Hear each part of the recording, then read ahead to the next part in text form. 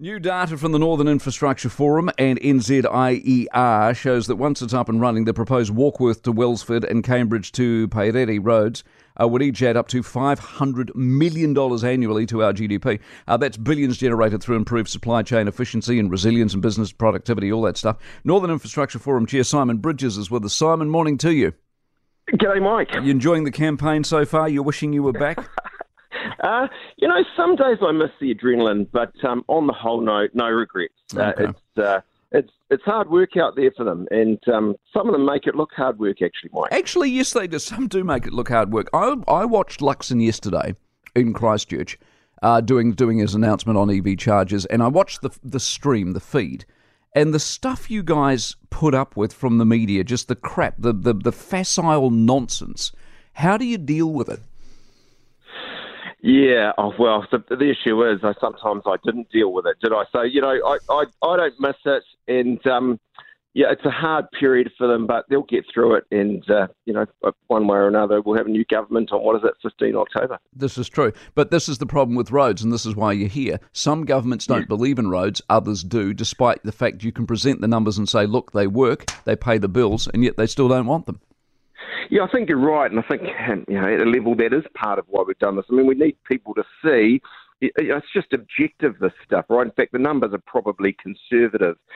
What's going on here? We've had NZIER do the modelling, in terms of improved supply chains, efficiency, resilience, productivity. We've picked a couple of high-profile roads that haven't been built. Warkworth to Wellsford, 26 Ks, Cambridge to Pairere, 16 Ks.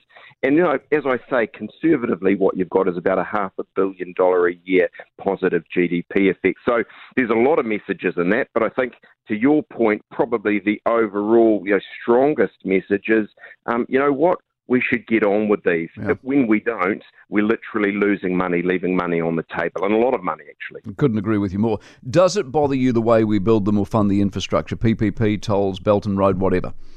Oh, yeah. I mean, I think what we've sort of seen is both the big parties, and probably actually ACT as well, come out and say, whatever works fundamentally. And that's the position I've always taken on these things is, in the end, I kind of don't mind who's paying, who's financing, what the model is, as long as we get these things done. We've got to be a bit realistic about these things. Things like tolls in a small country without massive populations, you're not going to pay for the thing entirely on that, but it all helps. And if it brings a project forward that wasn't otherwise going to happen, look, you have to look at those things. That Puhoi to Warkworth Road, I take it you've been on it? I actually haven't. I clipped the ribbon with Mark Mitchell a number of years ago. You clipped the ribbon and you didn't drive it? I haven't driven it, but I've been Simon. Drive the drive. I've been so obsessed with Auckland, Mike. It's been hard to get out of it, but it will happen. It will happen, if not before, certainly over summer, but it may happen. It's a game changer. Everyone who argues against roads should use that road, go on that road, look at what that road's done for that region, and that's your argument settled. And I think the issue is, right, what we've done traditionally when we look at these sort of projects, we take quite a narrow view of it. It's kind of, time saving for the person on the road at that time, and then how many lives are sort of saved. There's a bit of a safety thing.